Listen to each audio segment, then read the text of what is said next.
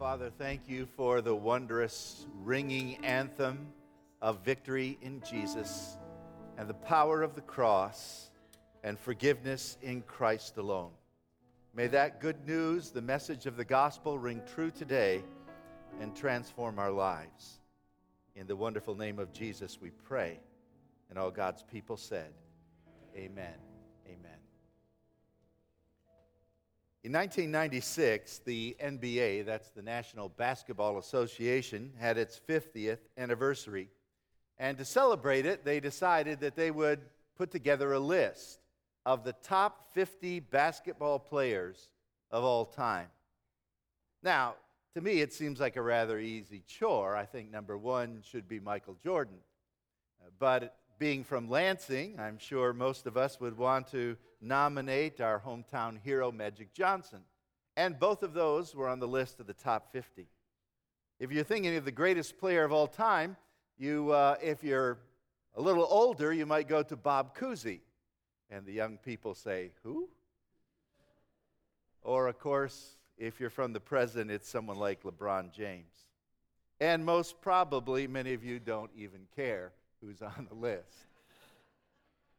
The sports writers, though, and sports enthusiasts debate it, and they do, because people like to put together lists of the best, right? There's the list of the best cars to drive. There's the list of the best places to live, a list of the best appliances to buy.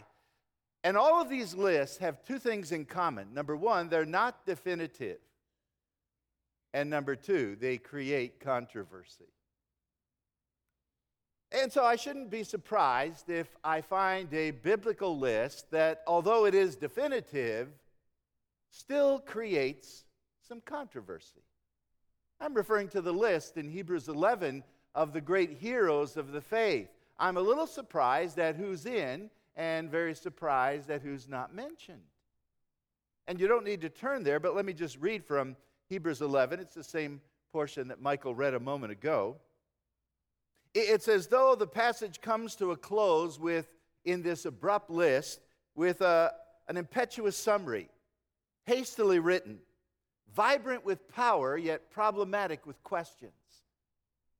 The writer says, and what more can I say? Verse 32, time fails me to tell you of Gideon and Barak and Samson and Jephthah, of David and Samuel and the prophets, who through faith subdued kingdoms, wrought righteousness, obtained promises, stopped the mouths of lions, quenched the power of fire, escaped the edge of the sword, from weakness were made strong, waxed mighty in war, and turned to flight the armies of God's enemies.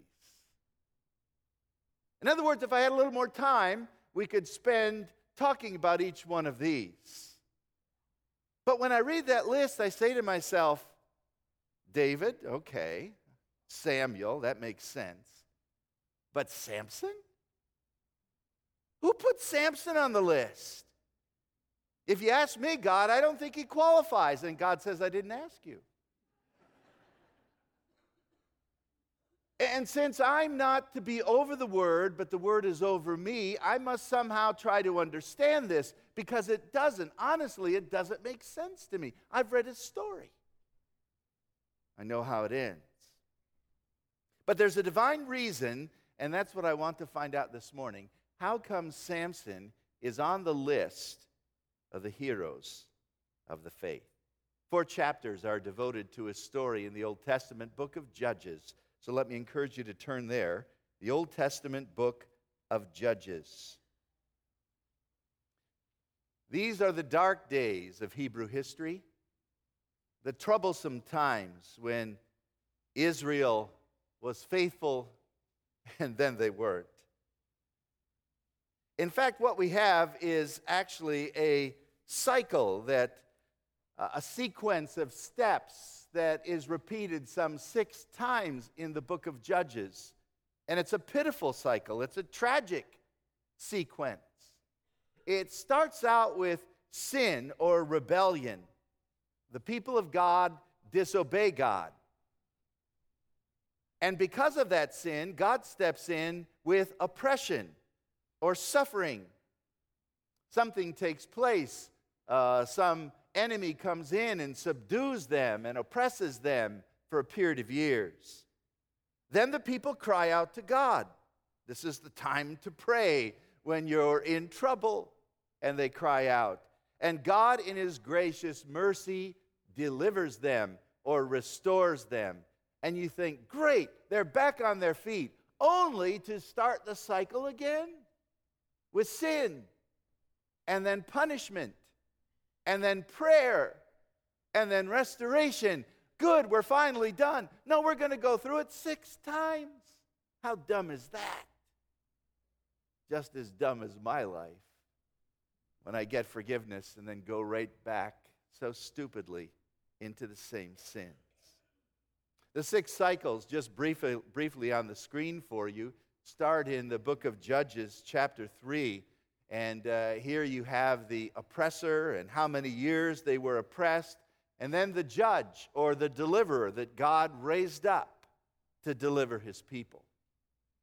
And as you look at that list, the last judge on the list is Samson. And the last oppressor, the Philistines. And the period of time, the longest oppression of them all, 40 years. Now, these judges were interesting individuals. There were several functions several roles that they played and filled. First and foremost, they were military leaders. This was a time of war and battle, and God was fighting battles for His people and through His people and using these military leaders. But secondly, they were spiritual leaders. They were people of faith and of the Spirit of God. Although exhibiting their devotion to Yahweh in different ways and to various degrees, they were nonetheless spiritual leaders. And finally, they were judicial leaders, administering justice. They were judges. And yet, the ironic thing is, the land was filled with injustice.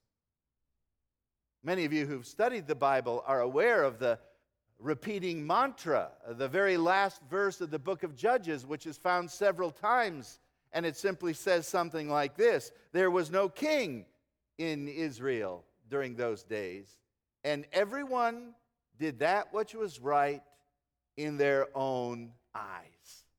Does that sound like America? Now, we have a king, we have presidents, we have leaders, we have officials, but still everyone discredits the law of God, most everyone, and they go about doing whatever they want to do. And that was happening in the book of Judges.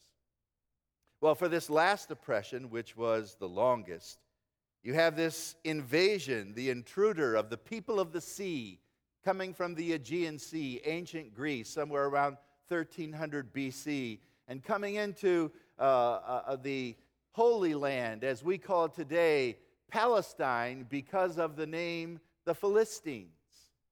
And there is even today the plain of the Philistines, which is kind of in the southern part on the shore of the Mediterranean Sea, where you have cities like Ascalon and Gath and Gaza, still in the news today. Here is the place where the sea people, the Philistines, settled. They were God's instrument of punishment upon God's people who rebelled. And as God used the Babylonians to take Israel into captivity, the northern kingdom, so He now uses the Philistines to bring punishment to His erring people. In answer to their prayers, God raises up a deliverer by the name of Samson. He's a man of mystery. There's an air of the nonsensical about him, the preposterous. He's whimsical, fun-loving, sensuous, arrogant, capricious, vindictive, and his name means sunny. Oh, he had a personality that just wouldn't stop and the charisma to match. But a strange instrument for God to choose, a strange instrument for God to use to deliver His people. I would say, wouldn't it be better to choose a holy man, a God-fearing person, A woman of integrity and character like Deborah? But God moves in mysterious ways his wonders to perform. And let me change that famous poem a little bit. By using men of clay and dust, whom others often scorn. People that have faults, and God uses them. I think along with divine inspiration, the realism of the Bible renders it compelling and relevant today. It's a sign of divine inspiration that God doesn't look over the faults of people, but mentions them, and yet still uses them, which is astounding. So how about this guy, Samson? Why is he a hero of the faith? Well, first of all, let's look at his faith ignited, which begins in chapter 13. And we have the background, verse 1. Again, Israel did evil in the eyes of the Lord, so the Lord delivered them into the hands of the Philistines for 40 years. But a certain man of Zorah, which is a town on the western part of Israel, right next to the border of the Philistines who have invaded the land, a man by the name of Manoah from the clan of the Danites had a wife who was sterile and remained childless, much like Hannah in 1 Samuel, who cried, "Give me children or I die," and was the mother of Samuel. Or like Elizabeth in the New Testament, who was barren for so many years until older age and became the mother of John the Baptist. So verse 3, the angel of the Lord appeared to her and said, "You are sterile and childless, but you're going to conceive and have a son." I like what Warren Wiersbe says, when God wants to do something really great in the world, he doesn't send an army, he sends an angel. And he gets far more done. Here the angel announces to the childless the promise of a son. The very thing that the very desire of their heart now is being met. But added to the promise is a pattern for his life. Verse 4. Now see to it that you drink no wine or other fermented drink, and that you do not touch any unclean thing, because you will conceive and give birth to a son, and no razor may be used on his head, because the boy is to be a Nazirite. Now this is not the same thing as a Nazarene. Nazarene is a city. It's the city of Nazareth where Jesus grew up. But a Nazirite is a vow. It's a vow of consecration. That's what the word means. And you'll find the regulations for the Nazirite actually found in the book of Numbers, chapter 6. And they're all mentioned right here. No fruit of the vine, no cutting of the hair, and no touching of the dead or the unclean. No fruit of the vine meant no wine, no grapes, no juice. It's not that these things were wrong in and of themselves. It was a lesson in self-denial. No cutting of the hair. That's an interesting one, because in the New Testament it says it's a shame for a man to have long hair, but the godly in the Old Testament couldn't cut their hair. That's another problem we can deal with later. But the fact of the matter is, this was a lesson in self-denial, in the sense of losing your pride. For the long hair would be an obvious mark that this person was distinguished from all others, an external sign that they were consecrated to God, and they would look different and often be treated different. Difficult to keep the long hair neat and clean, and the appearance and the pride then might be lost. And then not touching the unclean seemed like a fairly good rule until one of your parents died, and then you couldn't even be close to them, and it was a separating of the relationships that were often close, because you've now entered into a new relationship even closer, your relationship with God. It's my understanding that Samson ratified this vow that his parents accepted when they were given the promise of a child. But notice there's also a prediction. So a promise and a pattern and a prediction of what he is to do. Last part of verse 5. He will begin the deliverance of Israel from the hand of the Philistines. Some people just start the ball rolling, but they don't complete the course. Samuel will continue the deliverance, and David will complete the deliverance from the Philistines, but Samson is going to get it going. I tell you, this man is chosen of God. And so there is some interaction between the parents with the angel that has come. In fact, they even say to him, "What is your name?" This is verse 17. "What is your name? So that we might honor you when the word comes true." By the way, his parents were people of faith as well. They believed what God had said, even though it seemed unbelievable. And the angel responds in verse 18, "Why do you ask my name? It is beyond understanding." The Hebrew word actually means it is wonderful. It creates wonder. The same word is found in Psalm 139, where we talk about the omnipresence of God.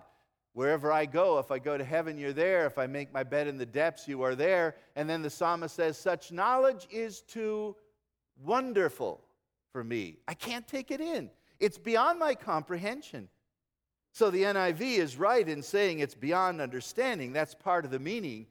But the idea is that the angel is saying, my name is wonderful. And when you read Isaiah chapter 9 and verse 6, the child that's going to be born, the prophet coming, whose name is Jesus, his name is Wonderful Counselor, Mighty God, Everlasting Father, Prince of Peace. I think we have every reason to believe that the angel who spoke to Samson's parents was none other than Jesus, a theophany, an Old Testament appearing of the Lord Jesus Christ. And so we come to the end of the chapter, and we read in verse 24, "The woman gave birth to a boy named Samson. He grew, and the Lord blessed him, and the Spirit of the Lord began to stir him while he was in Dan," while he was still in his home. The Spirit of God began to stir him. Two important facts I want you to notice at the end of the chapter. The Lord will bless him, and the Lord and the Spirit will stir him. The blessing of God is what makes a man prosperous and joyous. The Spirit of God is the one who makes a man holy and powerful. To have the blessing of God and the Spirit of God is to have all you need. And Samson had all of that. In fact, later on, there's going to be a deepening of the Spirit's relationship with Samson, because we're told 3 other times that the Spirit of the Lord is coming on him in power. Now, I want you to know that the obvious sign of the Nazirite vow, with every covenant, there's a token of the covenant. The Noahic covenant is the rainbow. The Abrahamic covenant is circumcision. The token of the covenant for this Nazirite vow is the long hair. Everyone would see that.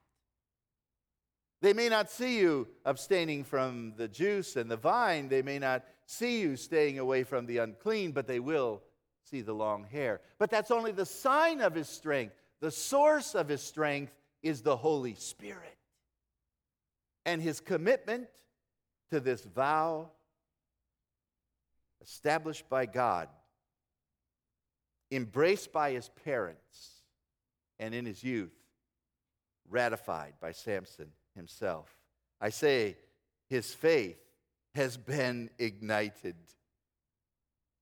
But now we get into chapter 14, and we're going to have to look at chapter 14 and 15 rather quickly. But let me just put all of this under the category of faith ignored or faith forgotten or faith shoved into a secondary place in his life. It's not that he gave up the faith, it's just that it wasn't dominant. It wasn't primary. Something else was going to lead our friend Samson. In the middle part of life, and you notice in verse 1 of chapter 14, he goes down to Timnah, and there he sees a young Philistine woman, and he's already of marrying age. You say, man, I would like to know more about his life? How did he respond to his friends? It's a mystery. We don't know. I imagine he was chosen first for the rugby team, but I can't tell you much more about him. I can't tell you how devout he was. I imagine the character we know of Samson was growing and developing during those years. But I also imagine that this consecration, this vow that was upon him, was a demanding restriction and somewhat unwanted. And so we see him in chapter 14 going after a Philistine woman. Verse 2. When he returned, his father and mother said to them, I've seen a Philistine woman in Timnah. Now get her for me as a wife. His father and mother said in verse 3, aren't there acceptable women among your relatives, among our people? Must you go to the uncircumcised, the pagans, to get a wife? But Samson said to his father, get her for me. She's the right one for me. Now, it's very interesting. If you would literally translate the Hebrew, it sounds like this. She is right in my eyes. Does that sound like anything you've read before? Everyone did that which was right in their own eyes. She's right for me in my eyes. I'm not concerned about what God says in Deuteronomy 32 or in Deuteronomy 7, Exodus 32. I'm not concerned about a law that says I should not marry someone from the uncircumcised. I'm not concerned about my parents' warning. I'm not concerned about the law. I'm concerned about my lust. I'm not driven by principle. I'm driven by passion. And so, Samson, fascinated with the sensual offerings of a city like Gaza, the godless, pleasure-loving city of Gaza, was near his home. By the way, it always is. The devil makes sure that there's a city like this near your home, that the temptations are close at hand, and that's where your faith will be tested. So over the law of God and over the wishes of his parents, he goes down and finds a wife and chooses a wife. And then the Bible talks about him coming back another time to see this individual. Verse 5. And as he approaches the vineyards of Timnah. Now what is interesting in the text is that apparently while going with his parents, they split off. I guess his parents stayed on the main route, but he took a detour by the vineyards. That's an odd place for a man to go who has a Nazirite vow never to drink wine. And as he goes toward the vineyards, he sees a young lion roaring toward him, and the Spirit comes upon him, verse 6, and he kills the lion, tears him apart with his bare hands. Oh, that must have been something. And then he goes down to see his fiancée. All in a day's work. Sometime later, he comes back to marry her. So the courting process was taking on, and he decides to go back and look at the lion's carcass. This is verse 8.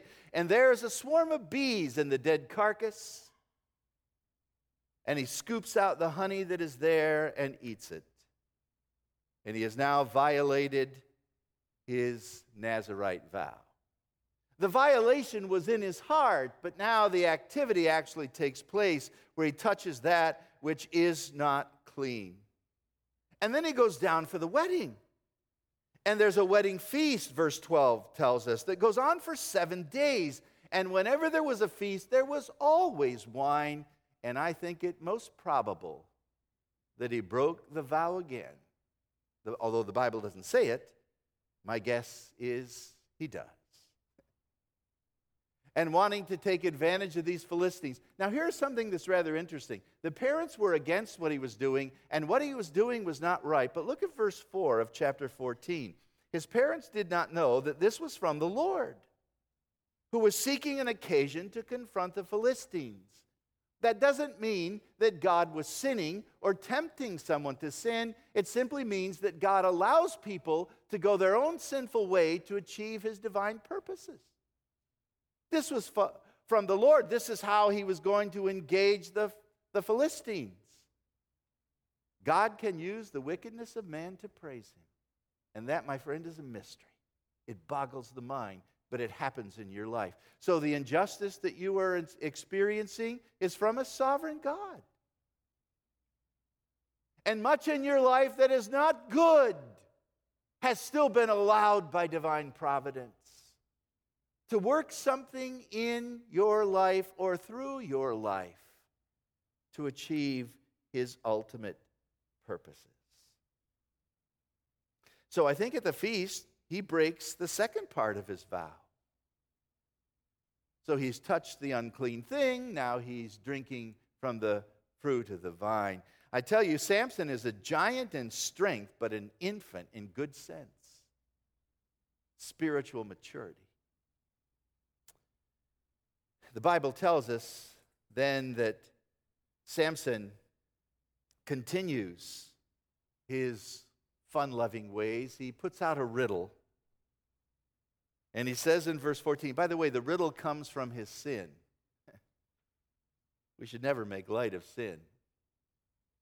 But that's what he does in verse 14. Out of the eater, something to eat. Out of the strong, something sweet. And he says, if you can understand this riddle, then I will give you all new clothes. But if you can't, you've got to give them to me. And no one can understand the riddle. But because there are 7 days in the feast, they finally nag his wife, or they threaten his wife. And so she nags her husband, and she gets the answer. And then finally, the last day of the feast, verse 18, the men of the town say, what is sweeter than honey and what is stronger than a lion? And this is one of the most humorous statements in all the Bible. If you had not plowed with my heifer, you would have not solved the mystery. In other words, if you wouldn't worked on my wife, you wouldn't have gotten the answer. And so he goes out and kills 30 people from another city to get their clothes to give to the guys he promised. And that's Samson. Violent, vindictive, capricious, sensual. And it continues on in chapter 15. The Bible tells us that Samson comes back to get his wife and finds out that the father has given the girl to another man.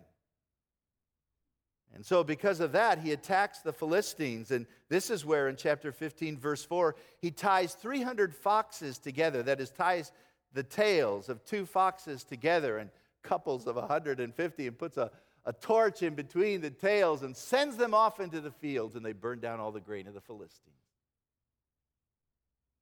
I mean, he could have just taken care of the grain himself, but this is more fun. And so they retaliate. The Philistines can't get to Samson, so they kill his wife and her father. And so he has revenge in his heart, verse 7, and he attacks and slaughters an unnumbered amount of people. And then he hides in Judah, and the Philistines go after him there. And the men of Judah, his own people, give him up. They tie him with a rope, and he plays the game. As long as you don't kill me, I'll go with the Philistines. So the Philistines get him. He breaks the rope, then gets the jawbone of a donkey and kills 1,000 men. The Spirit of the Lord came on him, verse 14 of chapter 15. And then another riddle, another play on words. If we could all read the Hebrew in verse 16, we would see it says something like this: with a donkey's jawbone, I made donkeys out of you. With a donkey's jawbone, I made a heap. There's a play on words with the Hebrew. And I've killed 1,000 men. But there still is some faith. Look at verse 18. He cries out to the Lord when he's thirsty, I'm your servant. And after this great victory, am I going to die at the hands of the uncircumcised? And God provides supernaturally, like he did Moses, water from the ground. So when we get into chapter 16, Samson is still about his same desires. He's on his way back to Gaza, and this time connects with a prostitute.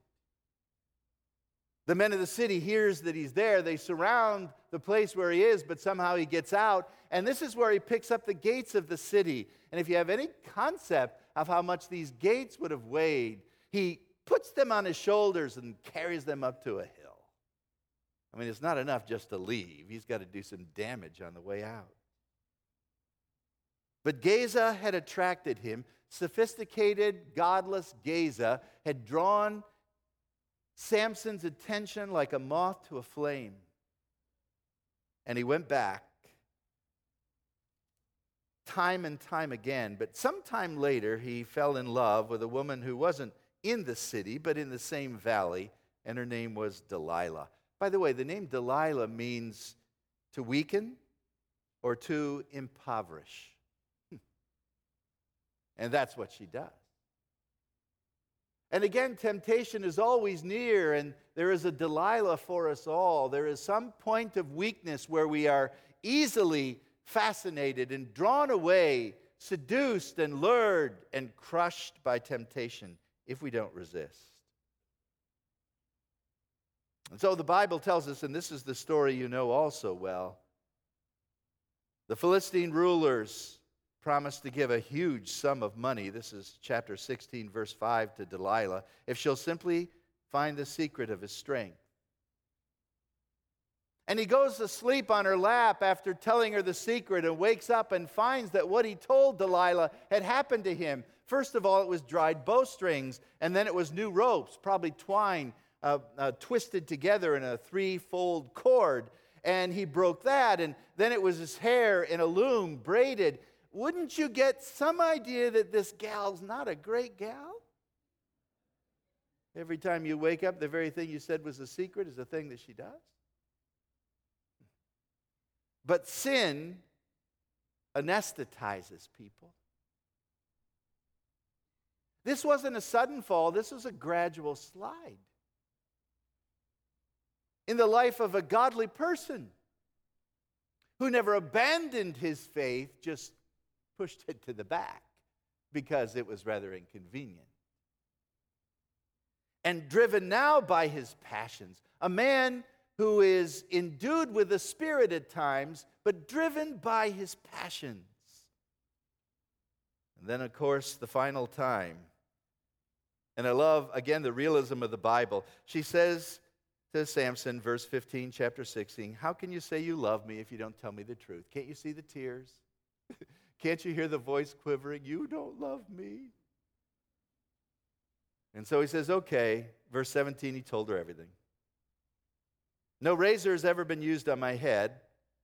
I've been a Nazirite since my birth, set apart to God. He never forgot that. He knew who he was. He just, even though he ratified the vow, he didn't follow it. If you shave my head, I'll become like any other man. By the way, I don't think he looked like Arnold Schwarzenegger in his prime. I don't think he looked like a muscle-bound weightlifter. Because when the Spirit was gone, he was like any other man. He might have been a good specimen, but it was the power of the Spirit that made him strong. Shave my head, I'll be like anyone else, as weak as any other man. And so that's exactly what happens. He wakes up, his hair is gone. But notice the last part of verse 19. His strength left him. The vow had been broken now for the third time. You say, well, wait a minute, he didn't shave his head. No, he did everything else but actually shave his head. He told Delilah how to do it, and he spent time on her lap, and the strokes upon his head brought him to the place where he'd given up his vow totally. Verse 20, the Philistines are upon you, Samson. And he woke up from his sleep and he thought, I'll go out as before and I'll shake myself free. I've done it every other time. But he did not know that the Lord was not, what? With him. The Lord was with Joseph. The Lord was not with Samson anymore. He was, but not now. And I think one of the greatest sins of the church of our day is that we are people who know God and know the blessings of His Spirit. We know His Word. We would call ourselves Christians. We seek to follow His will, but we're so easily led astray. And we give ourselves to our passions. And we say, I'm going to get up, rise up, and do as I've done before. And we don't realize that the Lord has left us. The sin of presumption. I can play with fire and never be burned. He broke his vow. Michelangelo, when he wanted to create a great sculpture depicting strength and integrity, made his wonderful statue of Moses. John Milton, when he wanted to depict in poetic fashion the greatest tragedy of all time, wrote about Samson. And so now without God, verse 21, the Philistines seized him. They gouged out his eyes. They took him down to Gaza. The place where he used to frolic is now his prison house. Since the restrictions of the vow seemed too great, he fled to Gaza, and now that is the place where he is imprisoned, bound with shackles and grinding in the prison. What is he grinding? Corn. How ironic is that? This is the guy that burned down all the grain fields. By the way, the national god of the Philistines is Dagon, who is the god of the grain. And so his punishment meets his crime. And he is grinding the corn. And someone has well said, sin, when it takes hold of you, blinds you, binds you, and makes you grind. You become its servant. But there's one final chapter, and it's called Faith Restored. We're covering a lot of territory, but it's all to get to this last part. There's a great feast day for Dagon, and thousands of people are gathered together, and they bring Samson out as a clown, verse 25. Bring out Samson to entertain us. And so he performed for them. The champion becomes a clown. And all the world laughs. Verse 24, our God has delivered our enemy into our hands. By the way, that reminds me of David's sin and what Nathan said to David in 2 Samuel 12. Because of this deed, you've given great occasion for the enemies of God to blaspheme. And when you and I live as though we don't know God, we give the world an opportunity to laugh. We sang about glorifying God. We give them occasion to blaspheme Him. But Samson, I think while he was grinding, repented. We do know that his hair began to grow, verse 22, right? But his strength wasn't in his hair. That was only the sign of it. The strength was in his vow. And as he was grinding, there must have been genuine repentance because his strength returns. And I'm more confident to say he repented because this is the only place I can see in all of his life where he might somehow be fit into the list of Hebrews 11. By the way, Hebrews 11 talks about stopping the mouths of lions and from weakness made strong. That could be Samson. His faith is restored. God is a God of hope. By the way, his eyes never came back. Because when you sin, there are consequences to your sin. And God will restore, but He does not always replace the effects of sin. And in the end, he kills more than he did throughout his life. He takes hold of the pillars and pushes them, and the roof comes down with thousands of the leaders of the town, and he begins to deliver the people of God in his final hour.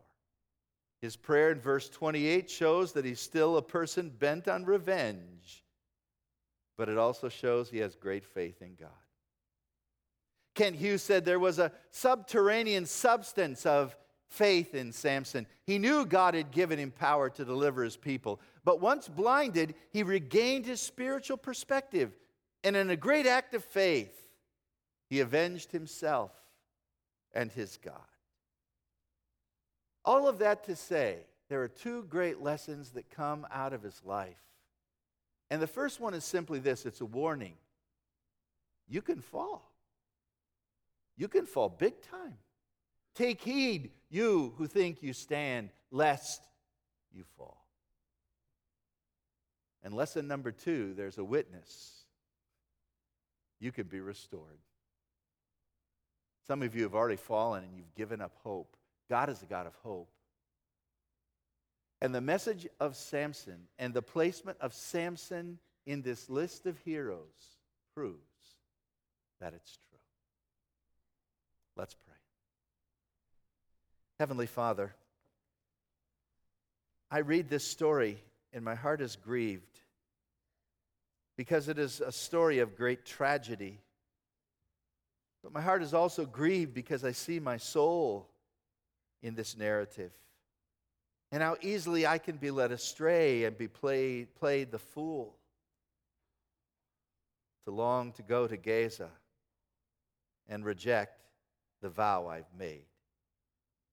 Forgive us as believers of our sin and our godless worldliness, and may we renew our consecration to you to be true and faithful to you, so that our lives would not cause people to blaspheme, but to bless and praise your glorious name. O God of hope, restore our faith today, we pray. In Jesus' name, amen.